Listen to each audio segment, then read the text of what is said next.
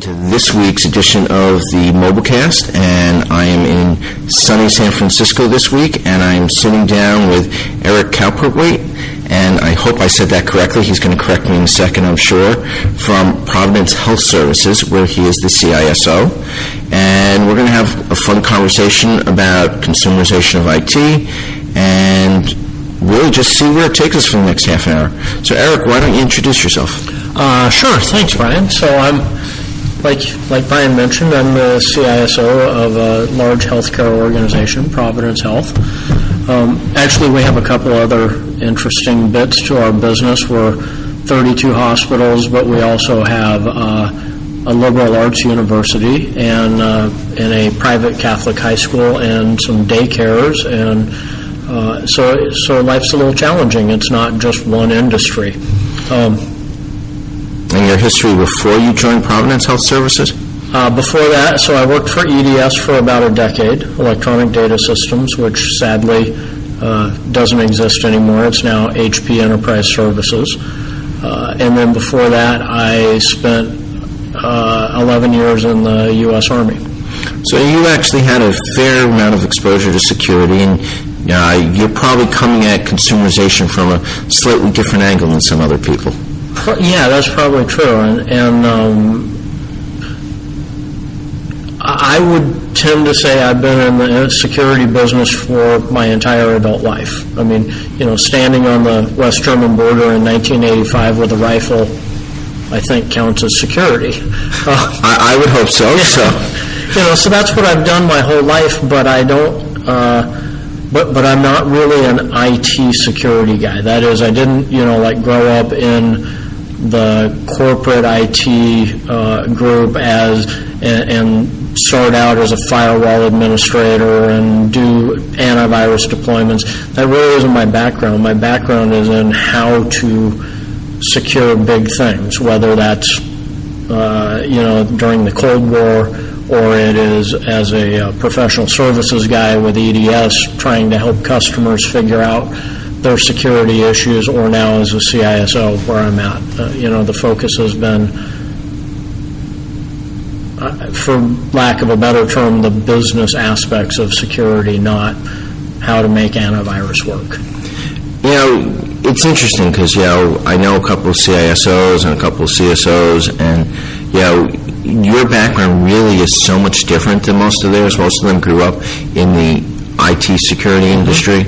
And, I think as we get into it, we're going to see a little bit more of how that changes how you approach things. I mean, you must deal with a lot of CISOs and CSOs. Do you find that your opinion diverges somewhat from there? I think the area we're about to talk about is where it gets really divergent in terms of mobility and consumer devices and consumer focused cloud services. The interesting thing is the further up the security food chain you go. So if you go sit down with a security officer of big Fortune 500, say up in the top 100 slots sort of space, Costco, for example, or General Dynamics, or those kind of companies. These guys are business leaders first and foremost. Those companies don't bring people to that level who are not focused on how to make that business successful. I have to agree, because I think that one of the things that we see, I work in a big company with 110,000 people, and sometimes our focus is less on the business and more on securing things, and then the business and security sometimes just they knock heads because it's, wait a second, we have all this money on the table, and you're telling us we can't do something. And it's less risk analysis and risk mitigation, right. And it's more, we need to secure everything. Yeah, we need to secure everything, and we forgot that whatever your business is, my business happens to be providing medical services to sick people. That's, at the end of the day, you break a leg, you want to go to my emergency room and get taken care of. That's my business. What I do within that business is provide information security services. But my business isn't providing information security, it's providing health care. So you can't forget that. And really, that's an important distinction. So, now that we've kind of laid down the background, we're actually here at the site conference, which is the consumerization of IT in the enterprise. And, we actually heard a really good comment this morning from Kevin Jones from Nassau Goddard. And, his comment, which I really liked, was we need to take the IT out of consumerization of IT in the enterprise and really talk about the consumerization of the enterprise. Right. And, knowing that, you guys at Providence Health Services have done, you guys have rolled out iPads, you've done a bunch of stuff, and, let's start at the beginning, because you told a great story on stage yesterday about, how you knew it was time to start looking at tablets and devices and how you knew when it was there. So why don't you pick it up from there? So here's set the stage. All large companies have annual executive conferences, right? Everybody who's a whatever particular level in the company and above goes to these conferences, and you set you roll out what's the strategy for next year, and here's the thing, here's the cool things you need to know that we're doing. And the simple, we all do. We do it. I don't know anybody who doesn't. Right. So in 2010, when everybody, this is a Mobilecast, so you guys all remember iPad, and when the iPad came out, my kid told me, I don't know why you're so excited about it, it's just a big iPod. I was like, well, yeah, that's the point, right? But anyway, so that was in April, right? iPad comes out in April of 2010, and our executive conference that year is in October, so it's only 5 months later, right? There's about 165 executives in Providence, people who make that executive cut level. And I walk into the room, the conference room, and sitting at all the tables are about 80 of our executives with iPads. So over 50% of your executives walk into a conference with something that nobody said they could do, should do, anything else. That's right. And it's only 5 months after the iPad came out. Remember, this is not today when everybody thinks an iPad is the cat's meow and they got to have it. This is 2010 when they're just starting to get adopted. So these guys, they all went out and bought it with their own money. They all figured out, and executives don't do this well, they all figured out how to get it connected to our email system, and they all figured out how to start working on them, because that was, for whatever the reasons were, better, faster, easier, it doesn't matter. Yep. Doesn't matter why, because that's the point of consumerization, right, is that they prefer this as a consumer to some other thing. The point is, I walk in the room and half of our executives are using iPads, and I'm like, so then I promptly got my iPad out and sent an email off to my team that said, we need to figure this out, because if we don't figure it out, they're going to figure it out anyway. If we don't get on this horse and ride it, they're going to leave us behind. They're going to do it anyway. I'm impressed that wasn't the CEO walked into the room, because we've had a lot of those where, and I've heard lots of stories, but we've seen some of it ourselves. The CEO, whoever it happens to be, CFO, walks in with a device and says, "Make it work." Right. And nobody wants to say no to them, but it's interesting that you talk about they made it work, and I think that one of the things that resonates with me and I talk about a lot is people don't go to these devices because it's harder for them to get stuff done. Right. They go, whether it's a phone, a tablet, whether it's a laptop. Laptops are mobile as well. Whatever the device, they went to it because it makes their job easier. Yeah. And so, regardless of what you want the security stance or anything else to be, it's important that you don't make their job harder again. Because it's hard to put, once their job gets easier, it's hard to put that genie back in the bottle.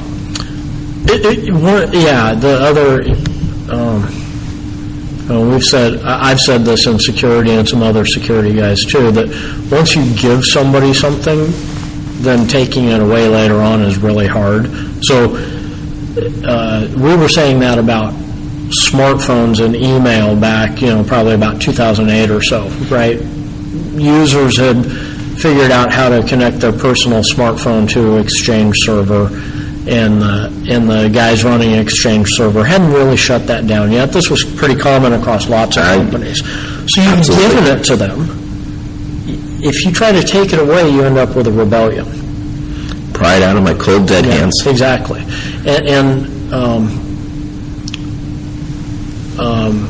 I don't think the IT guys understand yet how much rebellion what that rebellion will mean to them. Yeah, because, you said in my session, we kind of went back and forth yesterday between our two sessions, but, I talk about legacy thinking. It's the whole piece of you own the device. Yeah. And, if you're working with BYOD, owning the device just doesn't work. Because people don't want to give up people don't want to see their personal photos deleted. People don't want you to necessarily want their privacy. They don't want you to know where they're going. But that doesn't mean you can't control your corporate data on the device, you can't protect it or anything else. Consumerization is going to, for all the reasons you just said, consumerization is going to finally force security to shift from the device to the data. We have fought that change, even though that's the obvious and important thing to do is secure the data. Why do we put firewalls up and antivirus and intrusion detection systems and all this other stuff? It's not because we really care if you break a laptop. It's because we care about the data that's on it. That's why we encrypt the hard drive, right? Yeah, and it's interesting because data's always been the issue. Yeah. And we kept finding ways to say, let's not worry about the data. Because we own the laptop, we can encrypt it with BitLocker, Safeguard Easy, whatever it happens to be.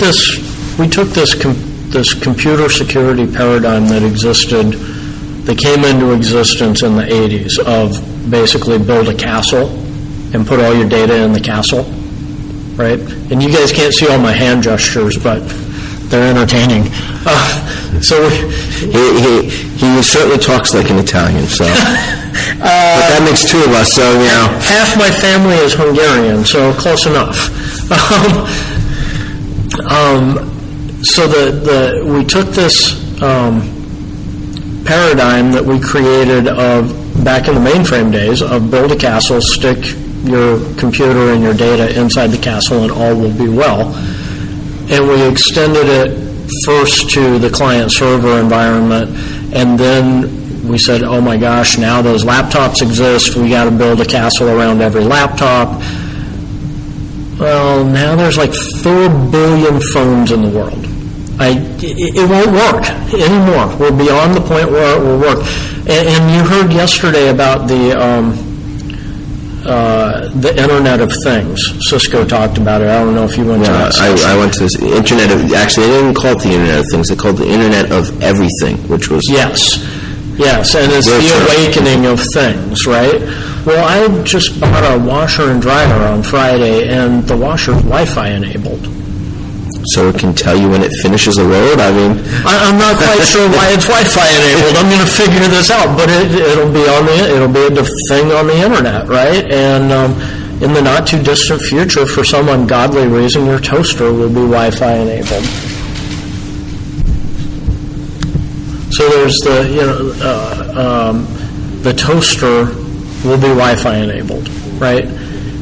I don't know why exactly, but it will be. Your refrigerator will be on the internet, and it'll have a LED panel in it, an LCD panel in it, and you can use it as a computer and as a television. And the refrigerator I understand somewhat, especially if we start using, RFIDs or, NFC or something on our, like when I put my milk in, if it reads in there and it gets the expiration date and everything else that's part of it, okay, that makes a little bit of sense to me because, okay, my milk's expiring, I'm in, and if I have a contextual device and I'm in a supermarket, your milk's going to expire tomorrow. You may want to buy more. Sure. And, that makes sense to me. The washer, I think, will be able to send service data back to the manufacturer, that kind of thing. Or maybe they'll tell you need more bleach. I don't really know on that I'm one. not quite sure what that's all about. Maybe I can start and stop it remotely. Who knows? But the point is, everything is going to be enabled as a device, and as a device on the network.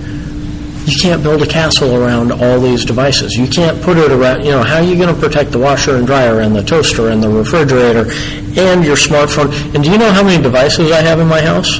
I mean, not counting appliances and whatnot. I have 3 MacBooks, an iMac, 4 iPads, 4 iPhones, and 3 iPods.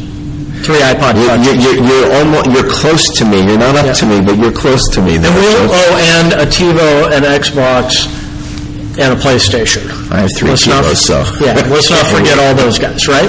And I'm about to buy a Samsung Smart TV for up in the bedroom, right? So, this is an insane number of enabled devices, and you can't build those castle walls around them. So we got to avoid that and get to the data and protect the data. And it's interesting because, people started at the devices. Now they're moving, we hear about mobile application management, right. MAM, and they're moving to the applications because that's their new way to build their castle. It's closer to the data, which is good. Which is very good, but, I've always said, start with the data. Yeah. Build your protection around the data, then move up to the apps, then move up to the devices. And, we seem to reverse that. Let's go the other way. And it's much harder, but it's a big step because people have to start looking at their data. And we have too much, and with big data and everything else. But you were actually, so you had iPads coming in. Yeah. And, the approach you took, I loved, and I'd love you to actually talk about a little bit about it because I tweeted out your quote from yesterday, and we got some response, and we had a little bit of a conversation on it. But you kind of actually looked at the iPad very differently than you looked at a laptop. Yeah. So, I think the first thing we looked at is we said we sat down and said, what are the controls that are in place on this device, and let's control that or compare that to the controls that we want in place on a mobile device in general. And pretty quickly we found the iPad has hardware encryption. It has the ability through policy to turn on and off passwords. It has the ability to wipe after X number of bad password attempts. It has the ability to make the passwords complex. It can be remotely wiped. It can be geolocated. The applications are sandboxed. And so my team brought all this back to me, and I was like, well, isn't this all this stuff that we have been saying we want on our mobile devices forever from a security perspective? And you're telling me that out of the box I have all those things? What do I not like about this? And it's interesting because you don't get, most laptops you pull out don't work that way. And we're starting to see some of that technology go back to the laptop. You can now buy, if you ask for it, a laptop with a 3G chip on it that can, do phone home type stuff, and you can buy it Intel with TPM. You can buy it with absolute CompuTrace for geolocation and remote wipe, but those are still they're not embedded in the device; they're added onto it in some fashion. Even if it's a piece of hardware, it's not intentionally created with absolute CompuTrace. Now, did you have some of the people in security come back and say, well, yeah, that's what we've always wanted, but now we want more. Yeah, now we want more. Now we want mobile device management. We want to actually, and I was like, okay, but so to me there were two things that came out of this, right? Or two things that were going on. One is security people never seem to be satisfied, right? Yeah, that is a problem. We need to make it more secure. Okay, well, we need to make it more user-friendly, too. But the other thing that seemed to drive that to me was this information security vendor ecosystem that has arisen. So instead of saying, hey, we have the security features we want, we can actually turn them on and off via Exchange ActiveSync, that's pretty cool, right? I mean, really. So you already have Exchange, you already have something that can do most, maybe not all of it, but can probably do 90% of it. Yeah, you've already got it. It's costing you nothing except some FTE time to do this. But there's this whole ecosystem around, we're going to provide you with more features, and we're going to sell you stuff that will meet the security requirements. I did the scare quote marks in the air, and you're going to buy this awesome new security product, and it'll make you more secure than you were before. That entire ecosystem exists, and it immediately saw opportunity around consumer devices with things like mobile device management, for example. And that's even extended. So now we see things about the fact that, it's no longer securing your corporate mobile devices. It's all about securing BYOD devices. They don't talk about corporate mobile. Those are off to the side now, and it's all about, okay, BYOD, that's the big buzzword. So we're going to keep your corporation safe with BYOD. And it's like, okay, but your product's the same product I had last month. And let's even think about this, okay? So I'll use my company as the example. My corporate devices are used for, like, my hospice nurses and some mobile supply chain type stuff. My BYOD stuff is used by executives, by physicians, and by staff, like back office staff. Which of those two groups of devices is more important to me? The ones that the hospice nurses and the mobile supply chain folks are carrying around that have sensitive corporate data on them, or the executive's device with his email and a few of his documents? And that's, let's not minimize the fact that if you have the right executive, they could have some interesting docs on it.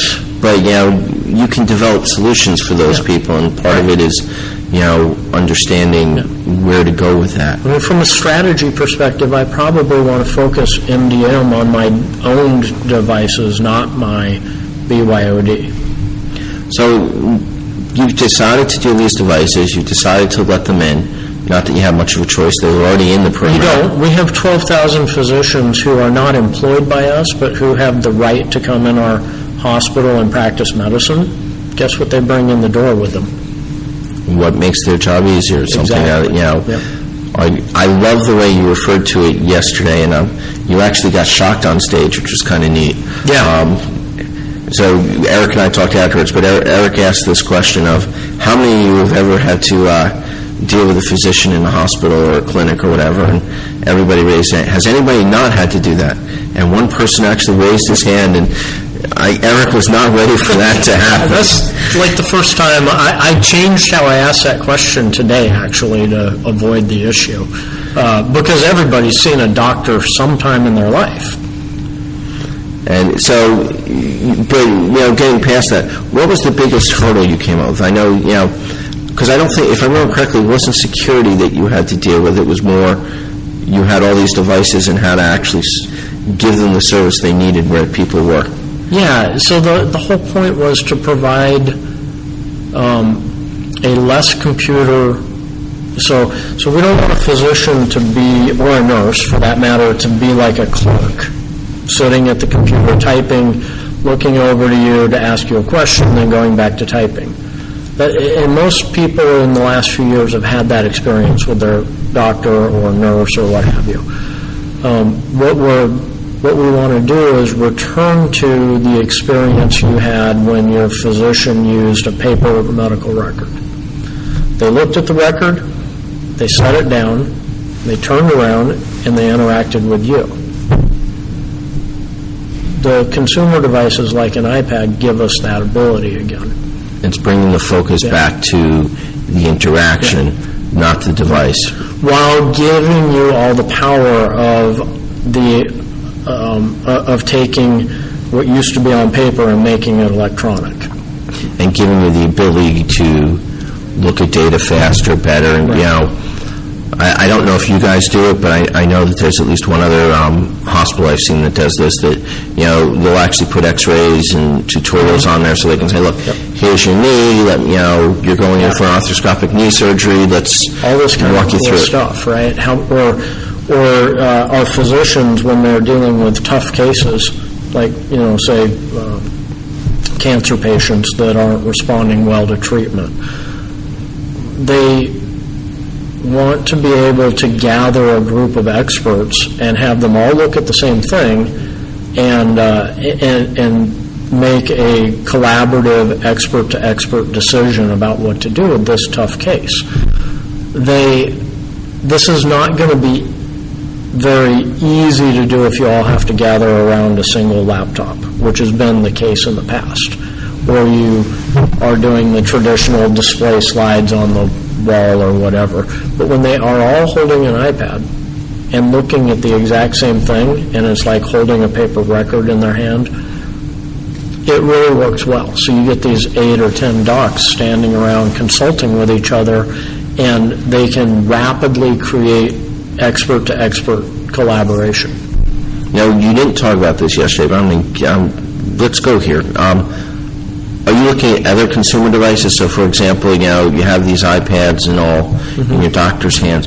Are you looking at, for example, putting up Apple TVs in certain spots so they can, shoot the big picture up there and, make that gathering around a little bit easier? They can draw on it, do that.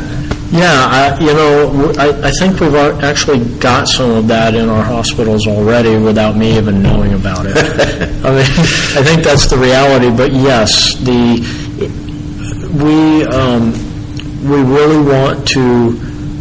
So we have 3,000 physicians that we employ, and another about 10,000 that work in our hospitals as well.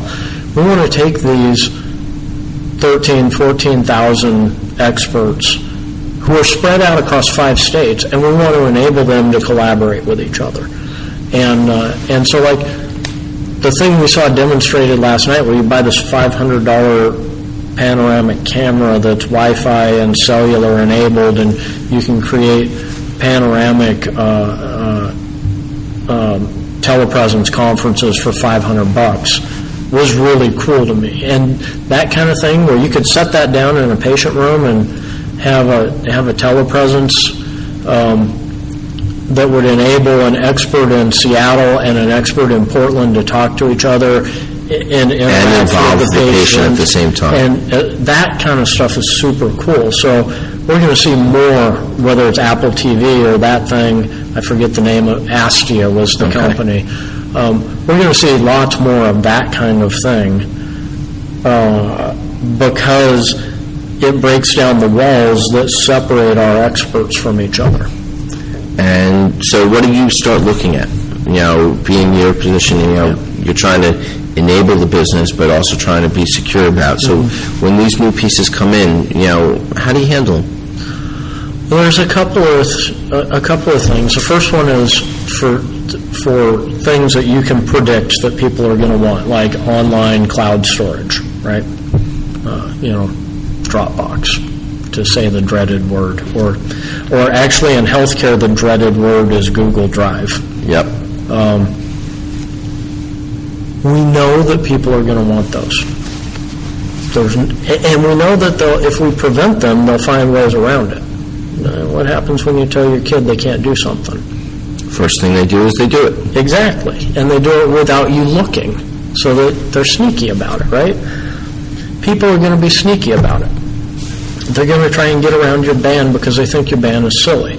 So the very first thing we're doing right now is, and have done, is pre-approving cloud consumer services that we think people are going to want.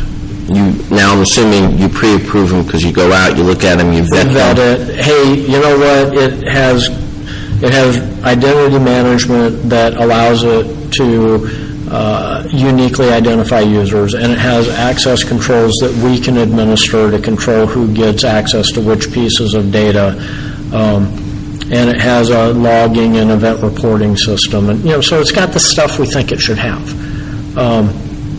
So service X, Y, and Z in the online storage arena are acceptable, and we've pre-approved them, and anybody in the company can use it. And I think what's important to grasp from what you just said is you didn't pick one. You still gave them a choice. You looked at them, you were trying to find stuff, that they do, and you vetted them and you pre-approved them, but it was stuff that they didn't have to just go to Box. They didn't just have to go to Dropbox or Watchdog or Scient, whoever it is. We were going for the 80% rule, right? This choice will cover 80% of what in this particular space, whether we're talking online storage or HR services or whatever in the cloud services that people are looking for. We've tried to make sure we hit about the 80% mark. And if the other 20% want it, they have to come to you for approval. They have to come ask. But you know what? They do come ask now because we're not establishing ourselves as saying no. And that's important, Yeah. It's security, it's IT. Everybody has to get out of saying no and say, okay, let's see how we can enable you to do that and if it's the right way to do it. And I think the biggest reason for that particular perspective, why do you have to stop saying no? Because saying no is completely ineffective now. So, that makes complete sense. I know another thing, I talked about it a lot in my session, and, came up this morning on the panel you were on. The easiest way to figure out what services to be looking at and what to be doing is look at your users. Go directly to your users are doing, They'll find a way. They'll find a way around whatever you ban, whatever you exile, and if they need to do something, they're going to find a way to do it. Go talk to them. Yeah. What products, what tools, what services are making your life easier? And so then let's look at, can we make something like that, or can we just use that, or what makes sense here? Because people at work aren't doing this stuff to break your rules. That's not why they're doing it.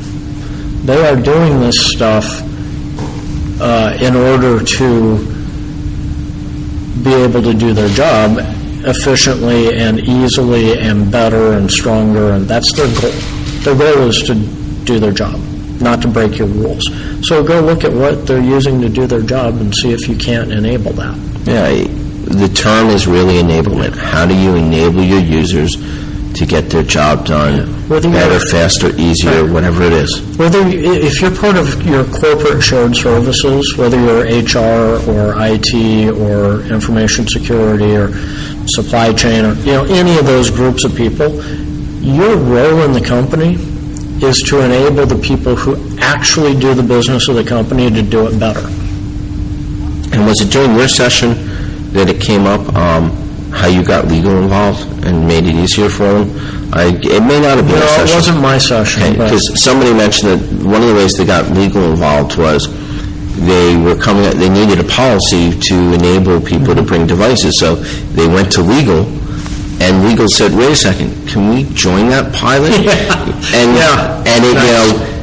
They were much happier to help you write the policy because they want to be part of the policy. Right. And when you work to enable people, everybody wants to be part of it.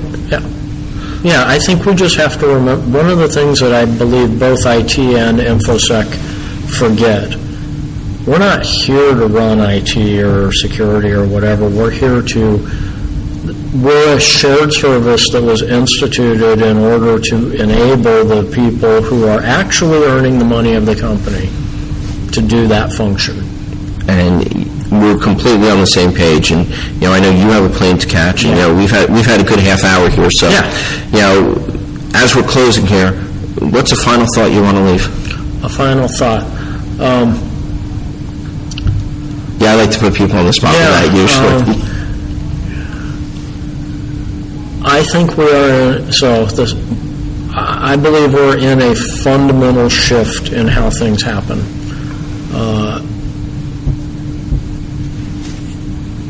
Enterprise IT, as we've always known it, will not exist in 3 years. give or take. 100% agree. What we're now calling the consumerization of IT in the enterprise, in 3 years is just going to be called IT. I tend to refer to it as the ITization of the consumer. Sure. Because, a lot of times it's the consumers learning, whoever thought one of your users would go out there and know how to hook their device up to Exchange. Right.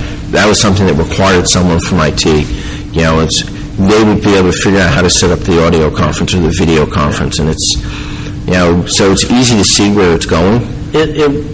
Just to kind of continue to finish out that thought with an example, in 2008, we purchased and moved into a new corporate headquarters. And when we did that, we put in a world-class corporate conference center, and it had huge telepresence. Every single conference room has telepresence and yada yada. And the cost was pretty high, but it reduced the amount of travel we had to do by about half. In 2013, you would never even consider that because you could put a big screen TV on the wall, connect an Apple TV to it, connect a computer with a laptop with a MacBook, an iPad, something to it, to the Apple TV, and voila, you had telepresence. I wrote a post, and I have to put it out there, but last weekend my daughter played in a soccer tournament, and I have 2 kids, and I couldn't make all the games. And one of the games, my wife just turned on FaceTime and flipped the camera around, right? I couldn't see every detail, but I got to watch my daughter score goals. 80%, right? It was 80%, and it was awesome to see him play. And I got to see the rest of the game, so it was just this one. And we actually did it for the grandparents. Yeah. And they looked in. I won't compare one product to the other, but they used one product, a different product, to talk to my nieces. Yeah. And they said, "Wow, this is great." I said, "Yeah, you realize that right now you're talking to me while I'm driving a car 70 miles per hour over so." Yeah. And they're like, "Okay." It's like, nice. And this is a really good picture. Yeah. So, although they still have to learn to point that there's a little window with their face in it. I kept seeing my mother-in-law's forehead, but we'll work on that. Yeah, so that's the reality, I think, is yesterday we built huge corporate telepresence facilities. Today we'll just use the technology available to us at the Apple Store or the Microsoft Store or the Best Buy or the whatever. The Google Store, whatever it happens to be. Yeah. So this has been awesome. Thank you so much for coming on, Eric, and making the time before you leave. And to everybody out there, thanks for tuning in. Please send suggestions, replies, questions, and anything you have. We're going to post up Eric's personal blog, and we'll also post up his Twitter name. So his Twitter handle is _, his last name, which is Cowperthwaite. There you go. I'm not going to ask you to spell that. I will actually throw it up there. But if you have any suggestions, anything at all, please reach out to us on Twitter at the Mobilecast. Follow us on iTunes. You can also follow us on the Cloudcast mobile page, our Big Brother organization. So stay in touch, and until next time, we'll see you on the airways.